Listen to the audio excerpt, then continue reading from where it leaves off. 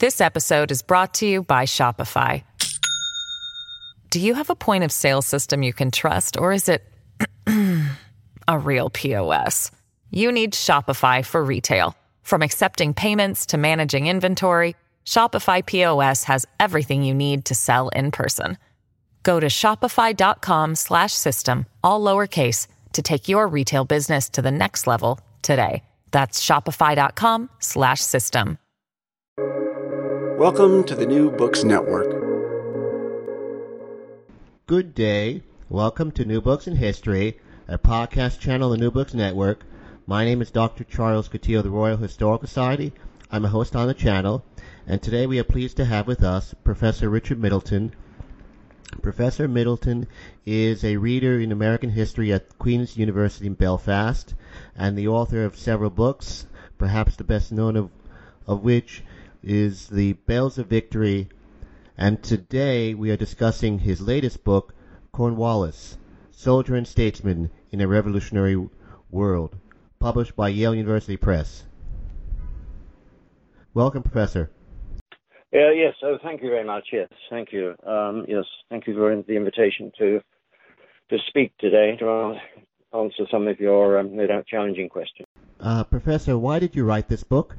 Well, there are a couple of reasons. I had been working on a sort of student text on the War of American Independence, which necessarily brought me into close acquaintance, or relatively close acquaintance, with Cornwallis, and it appeared to me that there wasn't any really, no recent or even distant. There was only one biography of Cornwallis.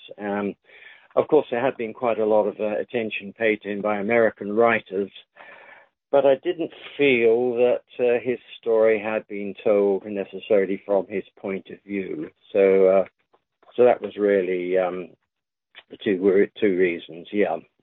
Lack of an up-to-date biography, and the fact that it sort of sparked my interest.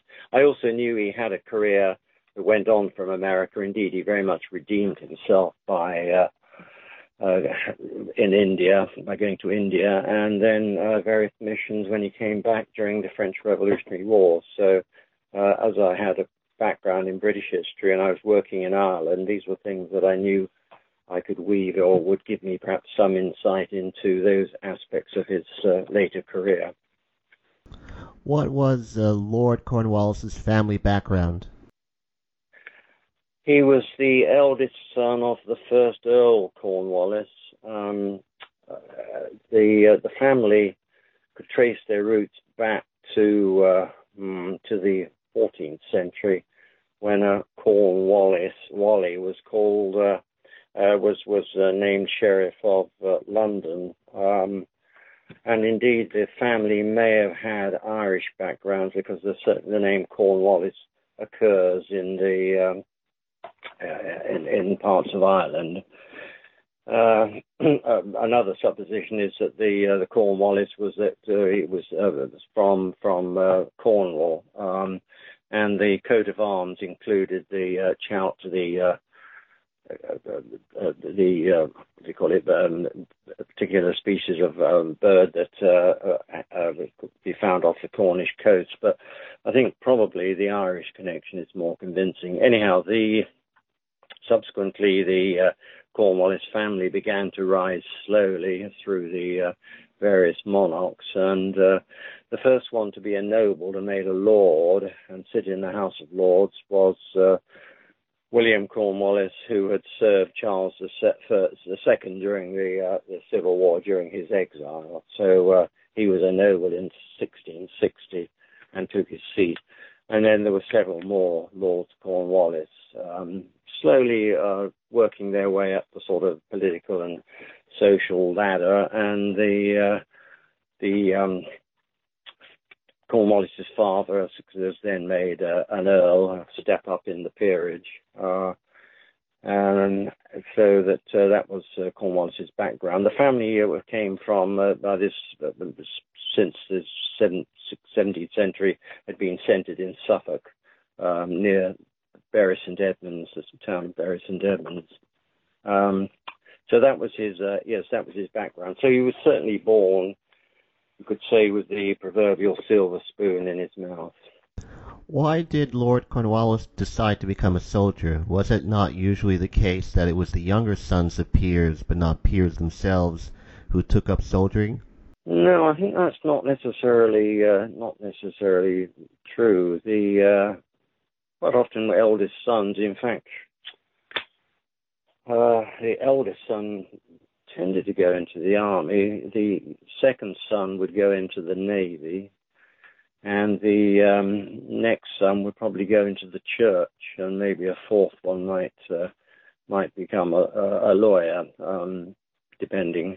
So I think that's probably, as I say, there was flexibility. But going into the army was convenient sort of period while the soldier, while the heir waited to obtain his inheritance, to his father to die. So a military career, very often I think probably quite a short military career, yes, cut short. But in Cornwallis's case, he confessed to desire to become a soldier from an early age. As I say, this may have been because of some of the other people, young heirs of his age, were taking a military career. He may have been inspired, by his uncle Edward, who was a major general in the British Army. So I think all these things came into play. But he later confessed to his son, Lord Brougham, that from an early age he had been an insatiable desire to become a soldier. And so that's what he decided to do. And how much? I'm sorry. So as you can say, and his father seems to have accepted that, and thereby to advance or start him off and purchased a commission in the prestigious Grenadier or First Foot Guards Regiment as an ensign, and that was in 1756. Sorry, you were going to say. How much experience did Lord Cornwallis acquire in the 7 Years' War?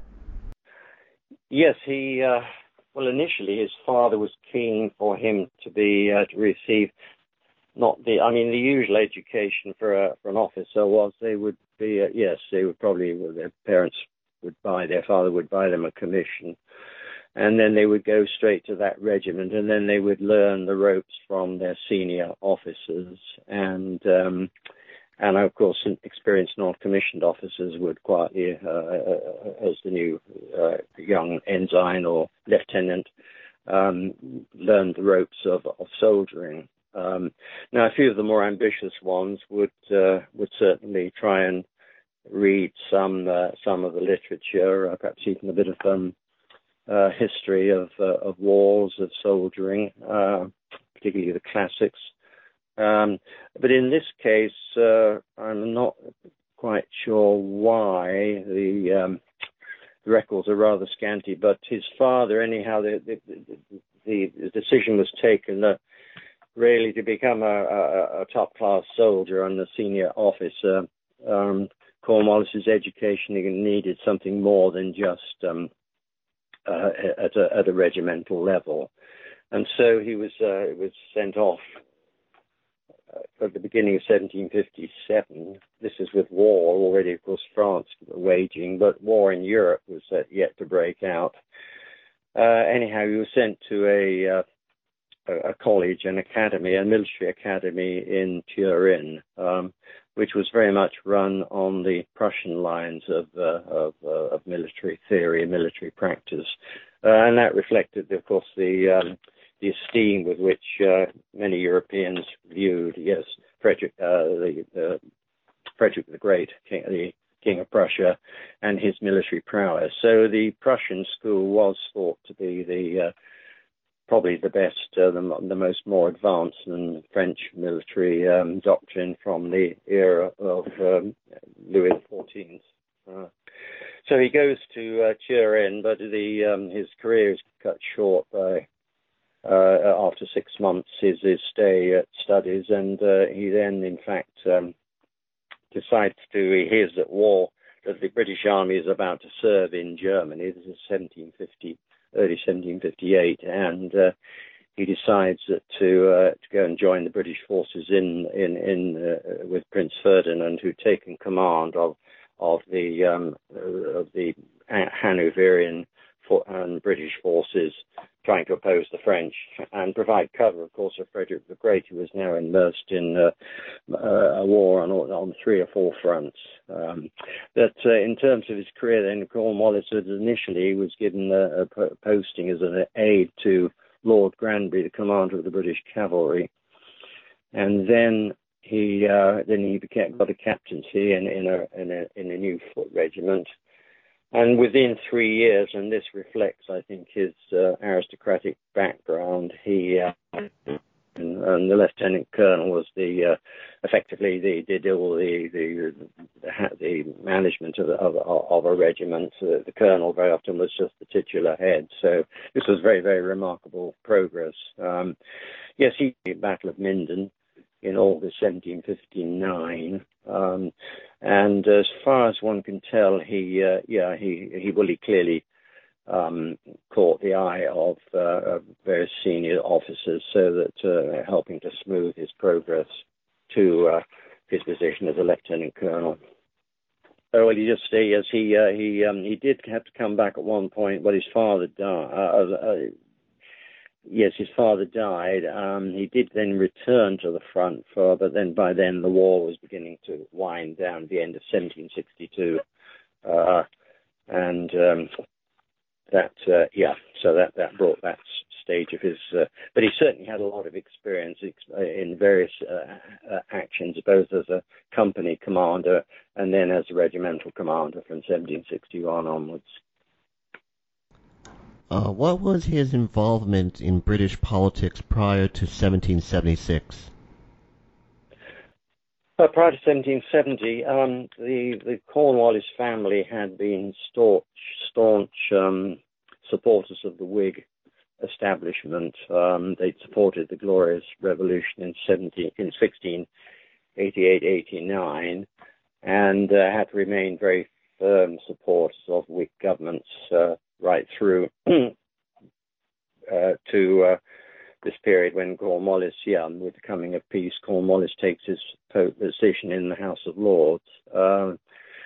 Certainly, of course, support for the Whigs had helped the family fortunes and advance. As I say, his father had got the earldom, largely, I think, because of his political commitment to the support of the ministries of Walpole.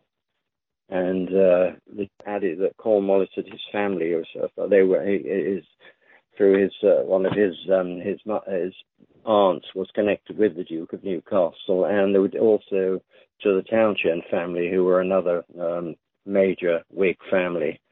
So the support of the Whig cause was very, very ingrained in Cornwallis. It was natural for him.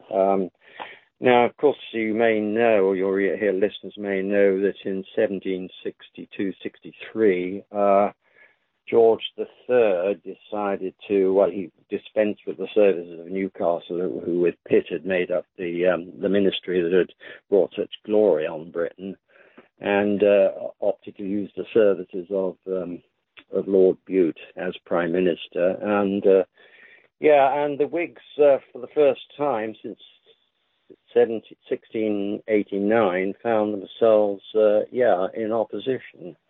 Opposition wasn't necessarily looked upon as being a very honourable thing to do. And nevertheless, Newcastle, trying to redeem the city or gather his supporters, began a series of dinners and whatnot, which opposition to the ministry was the principal tonic. And Cornwallis was one of those who was invited to attend.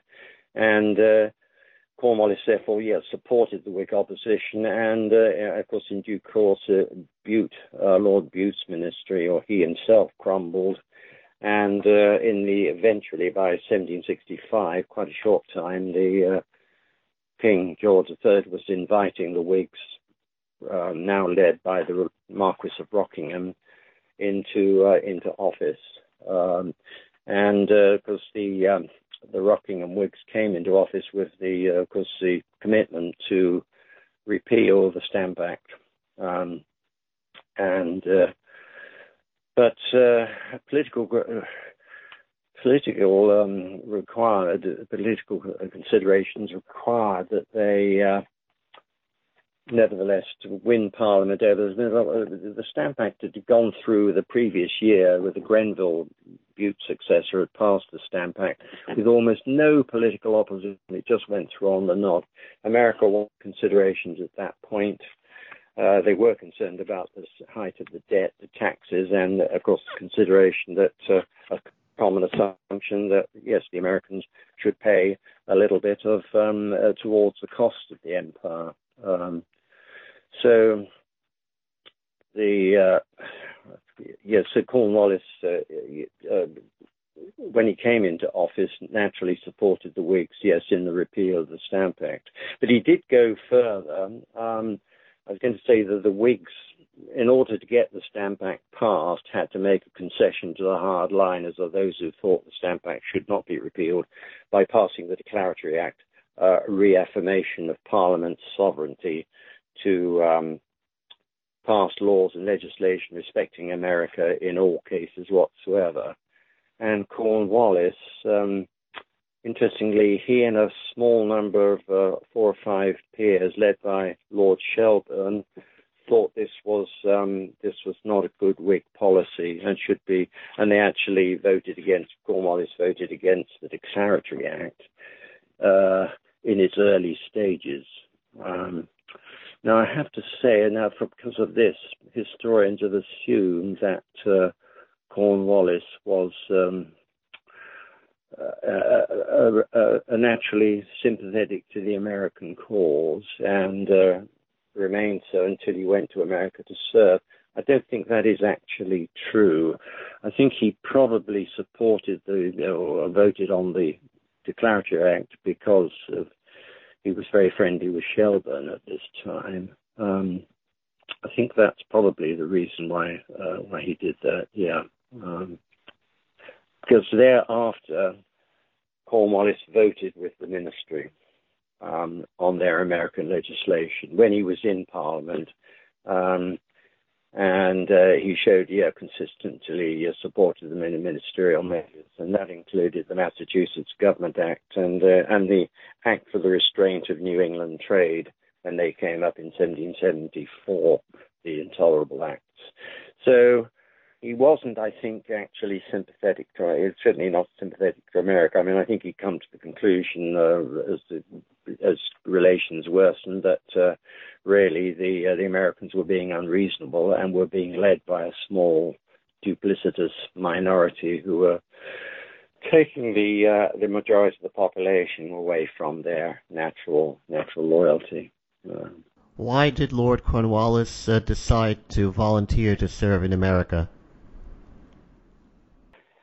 Well, I think that for that reason, that he felt the American position was unreasonable, that the ministry had lent back, it had repealed the Stamp Act, had made conciliatory gestures, but there had been a long series of incendiary incidents that, that it was time, along with the vast majority, I think, of really the British establishment, and I suspect to the common people, that it was time to teach America a lesson. They needed to be reined in. They were breaking up the empire for no very good reason, and it was the work of a small minority. So when the fighting started and decision was taken, wasn't necessarily that reinforcements would have to be sent and additional generals, it was felt that Gage had not done his, had not been firm enough and not been a very effective commander. And the decision was to send 3 major generals, Lord Howe, William Howe, and of course Sir Henry Clinton, and I forget for those guys. So it's sent for a moment my memory. decision, Cornwallis was very keen, would have liked to have been among them. About this time, he was promoted to the position of Major General, and he would like to have been among them. And he certainly volunteered his services to go. Initially they were rejected, but then when a decision was taken to send some of the reinforcements leaving the British Isles, leaving Ireland, leaving Britain, heading for America, some of those were to be sent to the south to try and stimulate southern loyalists to give them support. Cornwallis offered to take that detachment, that section of the army, American army going to America, to take them to Virginia and the Carolinas. Yeah. So I think it was with absolute clear conscience that he went to America. Unlike the Howes, you probably, of course, know that the Howe family, Sir William and his brother, Lord Richard Howe, had American sympathies, and that, of course, was because their brother, who was was Lord George Howe, had died in the 7 Years' War at Ticonderoga, and the people of Massachusetts had been. He really captured a lot of Americans' hearts with those people who met him, and the people of Massachusetts had erected a statue to the Howe family that, in honor of Lord Howe. So the Howe family, they did have strong sentiments. They felt the rebellion should be put down, but they were anxious for reconciliation. I don't think these considerations were. Cornwallis didn't have those sort of American connections or sympathies. He hadn't served there during the 7 Years' War. How did Lord Cornwallis find serving under Howe, Sir William Howe? Did he have any disagreements with the latter's strategy? I don't think so. Unfortunately, the records, of course, the Howe correspondence was all except his official correspondence with Lord George Germain, Secretary of State. The correspondence, there was a fire in the Howe establishment many years later, and all the personal correspondence now, and the Cornwallis correspondence seems to have been all the personal stuff. Pretty much all of his personal correspondence, except one or two exceptions, were also destroyed. So it's a little bit difficult to. But Cornwallis seems to have got on well with Sir William Howe. Yeah, and the evidence of this is that Howe decided to take him as his second in command on the expedition to Philadelphia in 1777.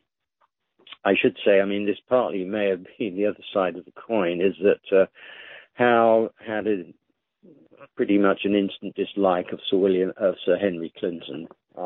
He found Clinton trying to press his own ideas on Howe, and Howe seemed to be, very much kept his thoughts to himself. The decision to go to Philadelphia, incidentally, which was very controversial, given that it was to go by sea right down to the Chesapeake and then sail back up the Chesapeake.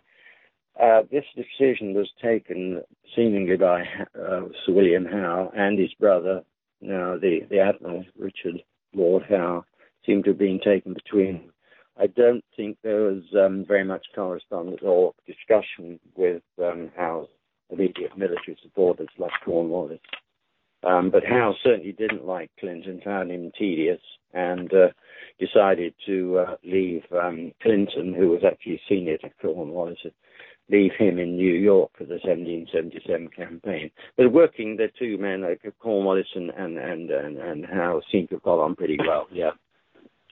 Cornwallis was the blue-eyed boy as far as Howe was concerned. But that didn't mean to say he took him necessarily very deeply into his confidence about the conduct of the campaign. Why did Lord Cornwallis have an unhappy relationship with Sir Henry Clinton? I think Cornwallis was a fairly genial person. He liked to get on with people, though he wouldn't necessarily kowtow to them. He had an ingrained sense of of honesty and the need to, but he wanted to be, get on with people if he could. I just think he found Clinton a difficult person to work with. But the dispute between them may have arisen out of a rather trivial episode in the preceding year, 1776. Clinton rather bitterly told Cornwallis that he'd been insulted, etc., and made an expression that he'd rather serve with a company, just be a company as a mere captain rather than have to serve with Sir William Howe. And somehow Clinton came to the conclusion that his confidence only gave this expression of his anger to Cornwallis. Cornwallis subsequently told Howe Clinton claimed he would rather be a mere company commander than seconding the command to Sir William, and that was the reason why then Howe consigned Clinton to staying in New York while he and Cornwallis and Sir William went off to Philadelphia. So, and that seemed to, I don't know, undermine. But I mean, I have to say that Clinton was, and everyone says, was a very prickly character, quick to take offence and to see, to take a slight that he'd been, to notice or think he'd been slighted or undervalued. What was Lord Cornwallis's strategy upon being named Commander-in-Chief in South Carolina?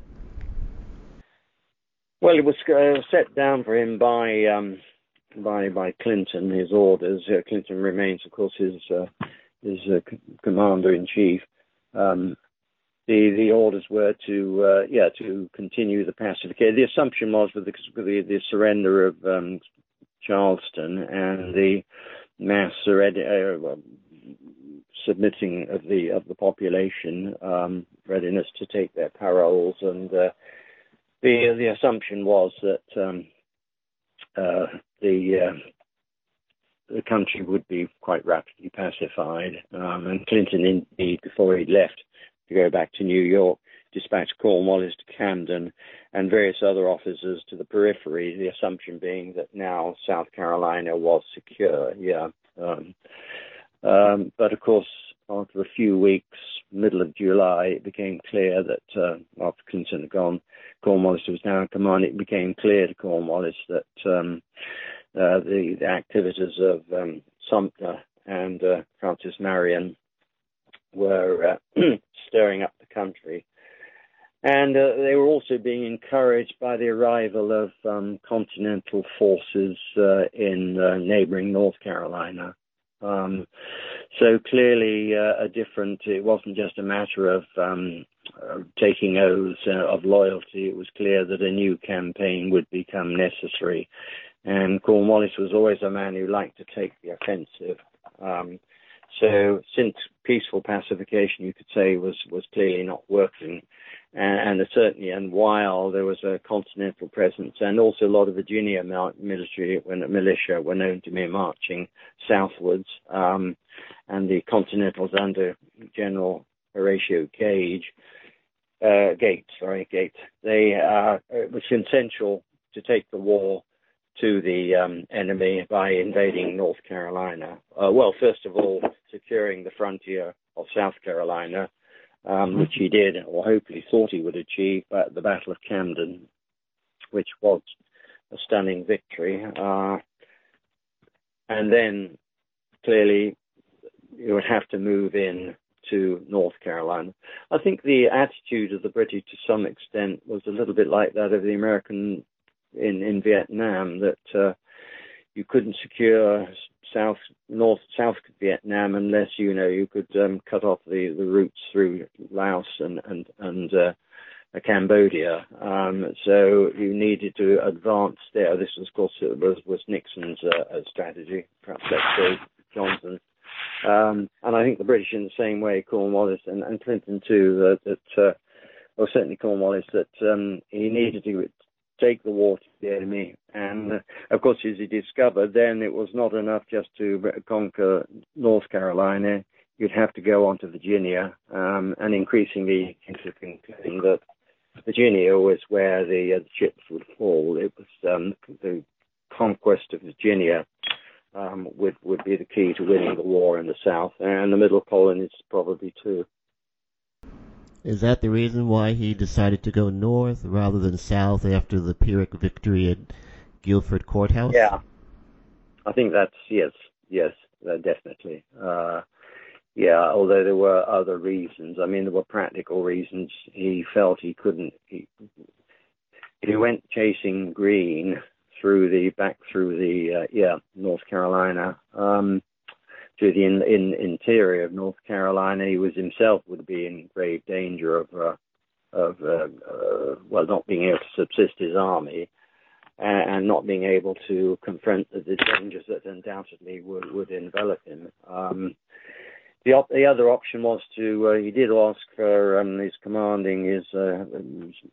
senior officer in Charleston, Nesbitt Balfour, to send transports. The other option was to take transports back to Charleston and then march back up to Camden in support of Lord Rawdon, who he'd left behind as commander in South Carolina. But the other thing that tipped the balance here was that Cornwallis had earlier requested that troops should be sent, an expedition should be sent to Virginia, to the Chesapeake, and particularly up to the James River, to cut off supplies to the Carolinas. And Clinton, had loyally, had very readily sent troops, first under General Leslie, and then further detachments, one under Benedict Arnold, and a further reinforcement under Cornwallis's one of his old friends, William Phillips, who was an engineer, an artillery officer, with whom he'd served in Germany. So the arrival of this growing force in Virginia, which Clinton had also placed under Cornwallis's command, led him to think that, the forces were now there. If he brought his own forces from Wilmington, where he would retreated after Guilford Courthouse, he would move forwards join Fitz, and they would have a force of consequence with which to hopefully make cut off supplies to the Carolinas and perhaps establish a new order in Virginia.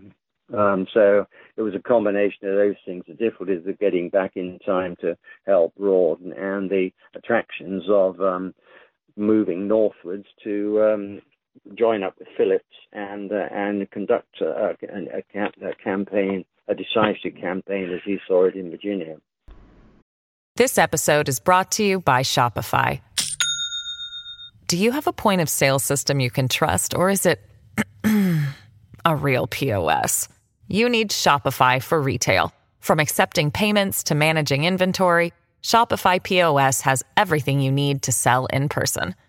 Go to shopify.com/system, all lowercase, to take your retail business to the next level today. That's shopify.com/system. How responsible was Lord Cornwallis for the debacle at Yorktown?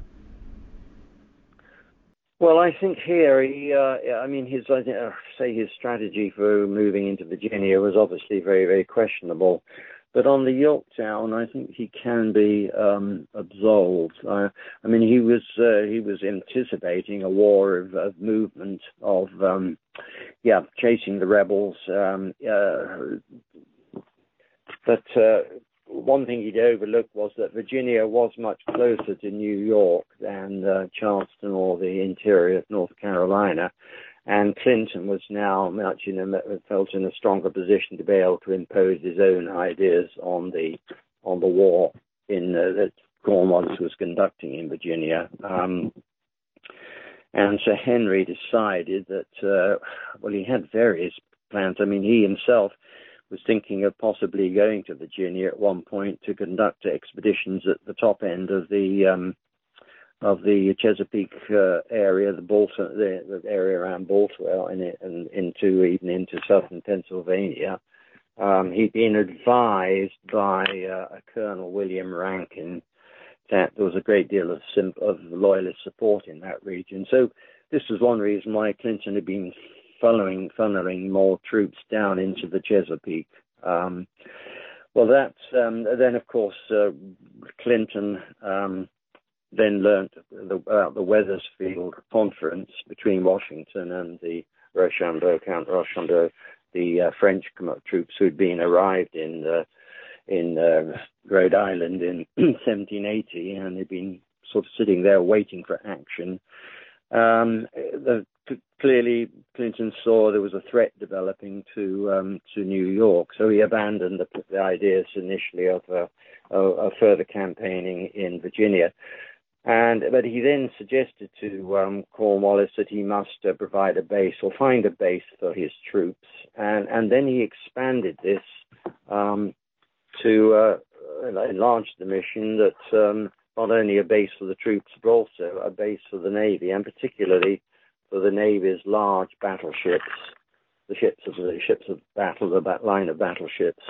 Now Clinton took this decision. Again, this is to some extent, when you look at Clinton, he has many worthy aspects to his character. He was technically a very competent soldier, but he did carry on. I mean, he was very critical of Cornwallis for coming up from abandoning South Carolina, the Carolinas, and coming to Virginia. But he was also bitterly opposed to the Admiral Marriott Arbuthnot, who commanded the British fleet in North America. And Clinton demanded that Arbuthnot would be recalled and a replacement. And the ministry did this, and Clinton was so grateful that the new Rear Admiral Thomas Graves, he was happy to facilitate the Navy, because the Navy itself didn't like New York as its principal base. The sandbanks over the entrance to New York Harbor damaged the ships, the keels of the big ships. New York was also likely to in danger of freezing over, and there had been a very, very serious freezing of the Hudson, the lower reach of the Hudson, and the area around the harbor, such to an extent that it was said that the weight of cannons could be borne by the ice, which made any ship, of course, trapped there very vulnerable to attack at night by enemy forces. So the Navy wanted an ice-free port, and an easily accessible place where they could at least anchor their ships, and particularly the West Indian Fleet, when it needed to come northwards or go anywhere to elsewhere to escape the hurricane season. So all these things came down, and Clinton was more than ready to gratify the Navy. So he then sent the instructions to Cornwallis. His mission were therefore he was now just to concentrate on building this new facility at a place that Cornwallis wasn't clear quite where would be the most suitable. Cornwallis was very much against this. He appreciated a fixed base like that might be quite vulnerable to attack. Anyhow, building and constructing a large base at Yorktown was not his idea of the war, and in fact requested Clinton permission to return to the Carolinas and to take command there once again. Clinton rejected that and insisted that Cornwallis concentrate on the construction of the new naval facility and military facility. Why was Lord Cornwallis greeted so warmly upon his return to England? I think he just captured the public imagination, and that he was someone. I mean, it is in some ways a little bit surprising. But sometimes, in defeat, people defiantly cling to their leaders. And Cornwallis had caught the eye of the public. His previous campaigns the big victory at Camden, and his chase after someone who hadn't been just sitting in New York, as Clinton often appears to be doing nothing, just consuming large quantities of provisions and costing the country huge quantities. Cornwallis was someone who'd got out there and tried to find the enemy and bring the war to a decisive, fight the decisive battle against the Washington or Greene, the other thing I think was also would filter back the troops. See, he was known for his he was someone who attracted the troops. He always suffered their own deprivation. He didn't pamper himself when the decision was taken to advance into North Carolina, to destroy all the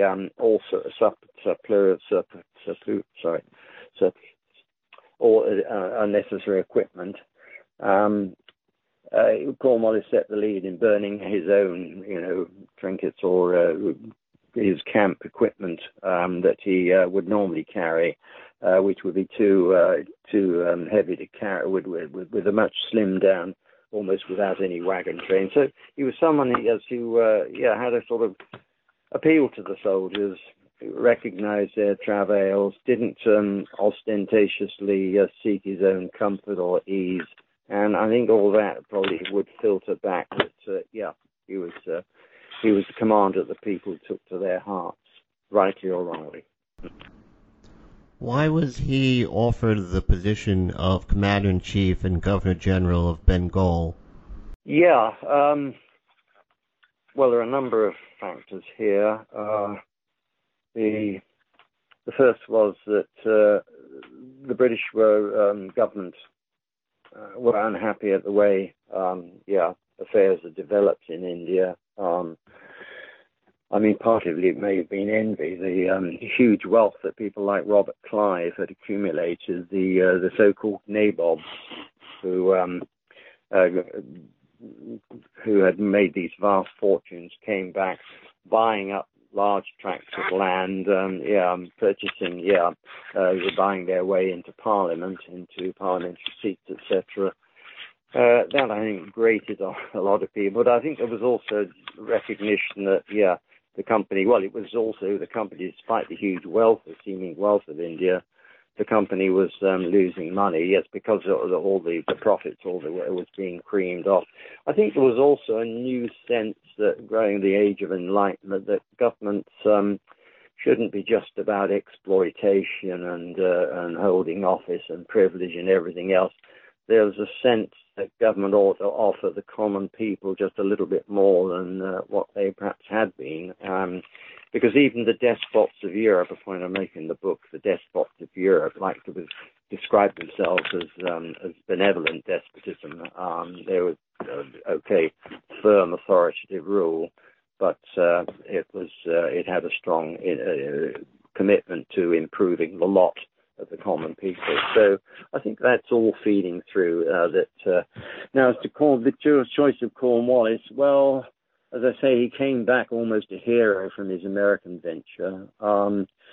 He quickly was clearly respected. It was known that he'd taken a stand against army profiteering, which was something that was coming to profiteering generally. So he had this reputation, and the previous governor of Bengal, Governor-General, the first Governor-General, so-called, of Bengal, Warren Hastings, had infinite problems in controlling his council. So he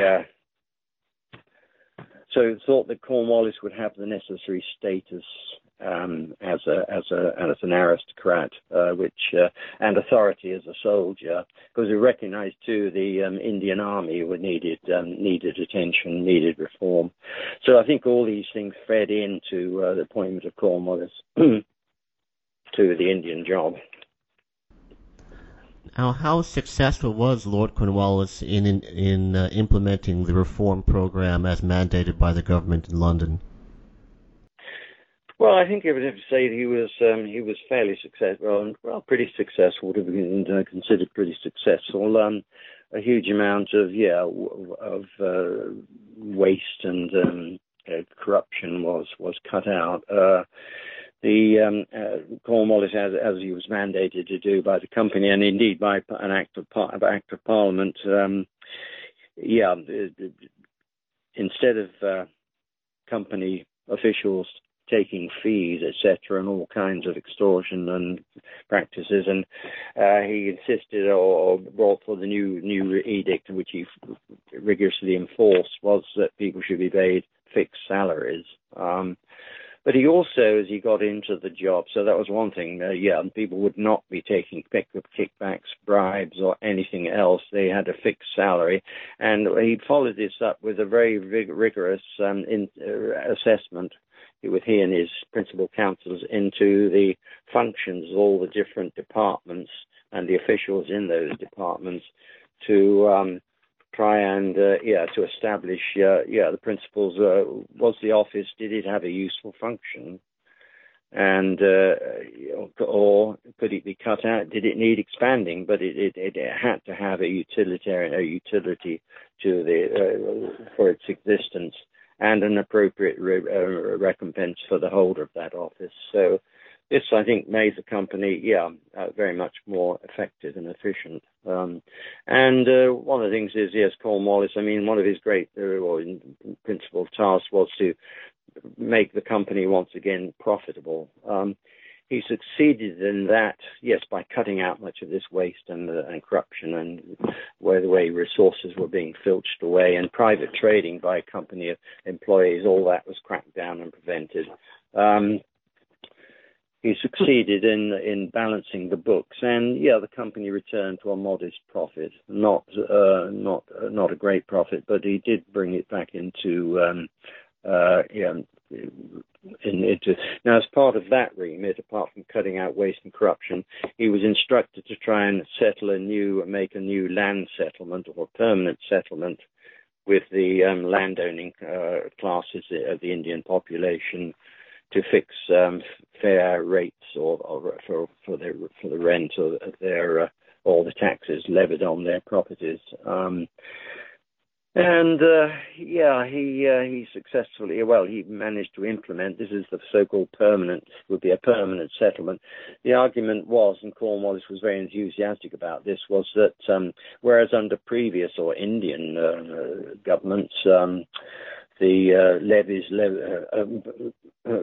extracted from the landowners could be, all from one year to another. There would be all different levels and different exactions. They never knew where they would stand. The argument about the permanent settlement was that this would give the landowning classes clarity, that they knew what they would in fact have hereafter a fixed permanent assessment. They would then be able to work to that. They could, anything over and above that would be their profit and theirs alone. The government wouldn't come after them for additional taxes. And added to this was also the sense, the feeling that another advantage of a permanent settlement, it would help the local population, establish and give them security in their property and their everything. But it would also help develop what Cornwallis sees as a very desirable thing of a more elevated or more enlightened aristocracy, rather like the English. You see it as the English aristocracy, an aristocracy that would be, or governing elite that would be enlightened self-interest, would be driven by those sort of considerations, that self-improvement of their lands, better treatment of their of the peasants, the ryots, the Indian agricultural labourers or peasant class. They would also benefit from this. And he was looking at it in a way to the English aristocracy, people like his great uncle, Lord Townshend, known as Turnip Townshend, who was carried out in agricultural reforms in Britain that stimulated production and increased the wealth of the agriculture, the agrarian classes, and generally the wealth of the country. The permanent settlement, however, well, it didn't lead to an enlightened, as historians have all constantly pointed out, it didn't lead to an enlightened aristocracy. And sadly, yes, it didn't lead to the kind of improvements that he anticipated, he and the company and the ministry anticipated. It didn't bring the improvements to agriculture that it was anticipated that it would do. So that was less of an achievement, I think. The third part of his initial instructions was to attend to complaints from the population about the previous exploitation or expropriation of their lands by company officials. And Cornwallis used that directive to look into the whole of the civil laws by which the company governed India, establishing new courts rather on the British model of sort of magistrates' courts and then superior courts for dealing with appeals. I think that was a considerable improvement. Why was Lord Cornwallis named Lord Lieutenant of Ireland? Well, he'd come back to England. He was appointed into the cabinet and played a very leading role. As a minister, initially he was there to advise, partly to advise the cabinet on military matters. Also, as Master General of the Ordnance, which was his former position. I mean, effectively he was Minister of War Production.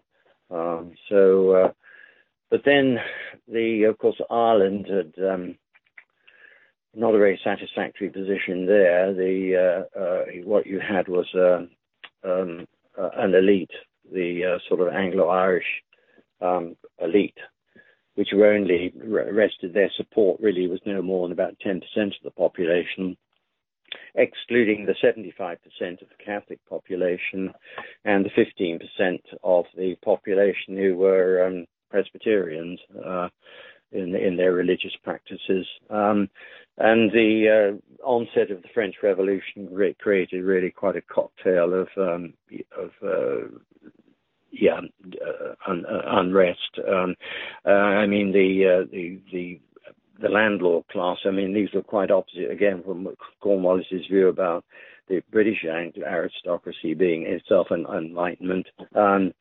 The landlord-owning classes in Ireland, they exacted high, rates, levy or rents on the tenantry. And the church, the Anglican Church, also the elites supported the elite, of which the elite were members. They levied, of course, church tithes. So it's a very, very mixture, and then, of course, the appeal began to be of the French Revolution, offering a way to more, at least among the intelligentsia, particularly Presbyterians, that maybe, revolution, Republican ideas begin to gain ground. And as I say, the mass of the peasantry, the exaction of the tithes and high rents, which bedeviled Ireland, create a very, very volatile situation. So a rebellion breaks out in 1798, led by Wolfe Tone and other leading Republicans, with the idea, of expelling the British and establishing a French-style republic. And in this situation, the current Lord Lieutenant, the Lord Camden, feels completely inadequate, and he had for some time been pleading for Cornwallis to be sent over to sort the situation out.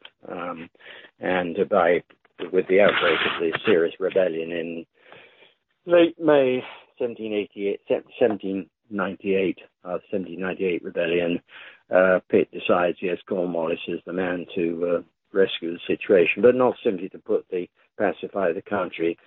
The British political classes for a long time had decided, yes, Ireland was rotten to the core. The existing Anglo-Irish elite were completely incapable of rescuing the situation. So Cornwallis has a double mission: yes, pacify the country, but also help with the enactment of an Act of Union, bringing legislative union to the two kingdoms. So Ireland would become part of Great Britain. Now, did Lord Cornwallis believe in Catholic emancipation as a remedy for the discontent of Ireland, or I should say discontent of Ireland's Catholics? Yes, he did. This is one of the things that surprised me, that just how insistent he was right from the start that Catholic emancipation was really a sine qua non for a successful pacification of the country and certainly for a successful Act of Union. This is one of the areas where his lack of personal papers and personal correspondence or keeping of a diary, one feels quite sadly that, this prevented me from getting absolutely to the bottom of why he was so vociferously pro-Catholic or Catholic emancipation.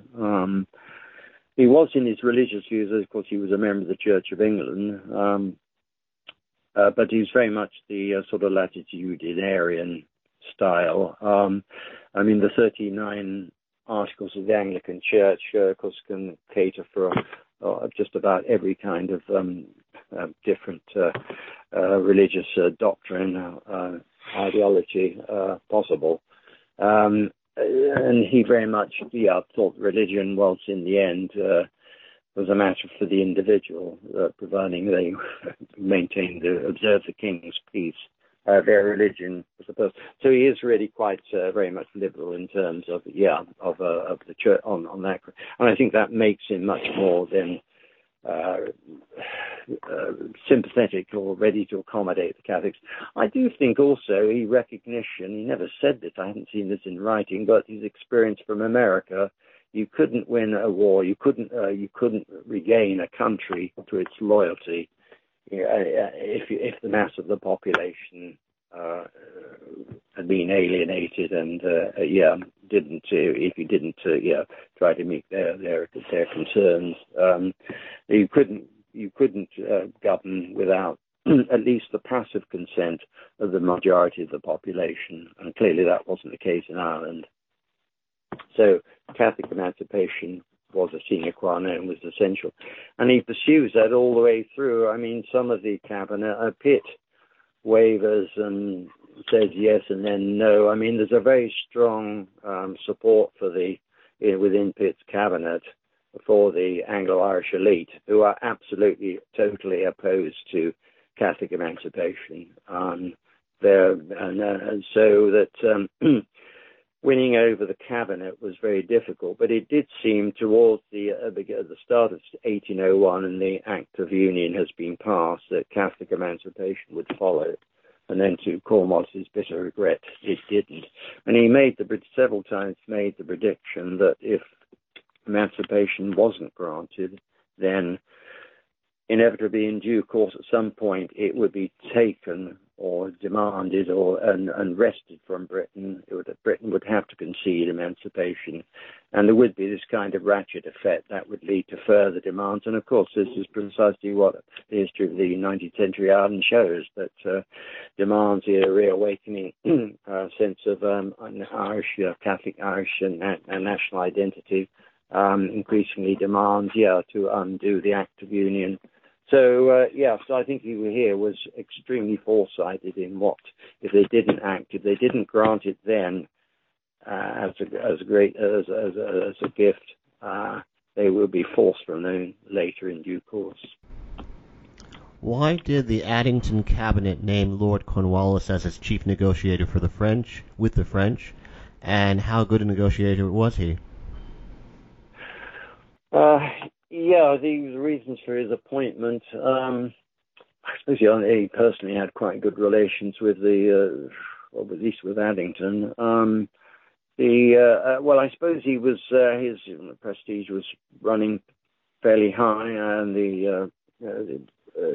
his achievements in it as it was seen in India, in restoring or strengthening the British Empire, and his success seemingly, of course, in Ireland again, in bringing Ireland into the British, into the Britain as part of Britain, as this part of the centre of the imperial, of a new set, beginning of perhaps a new set, a little bit of an imperial mission.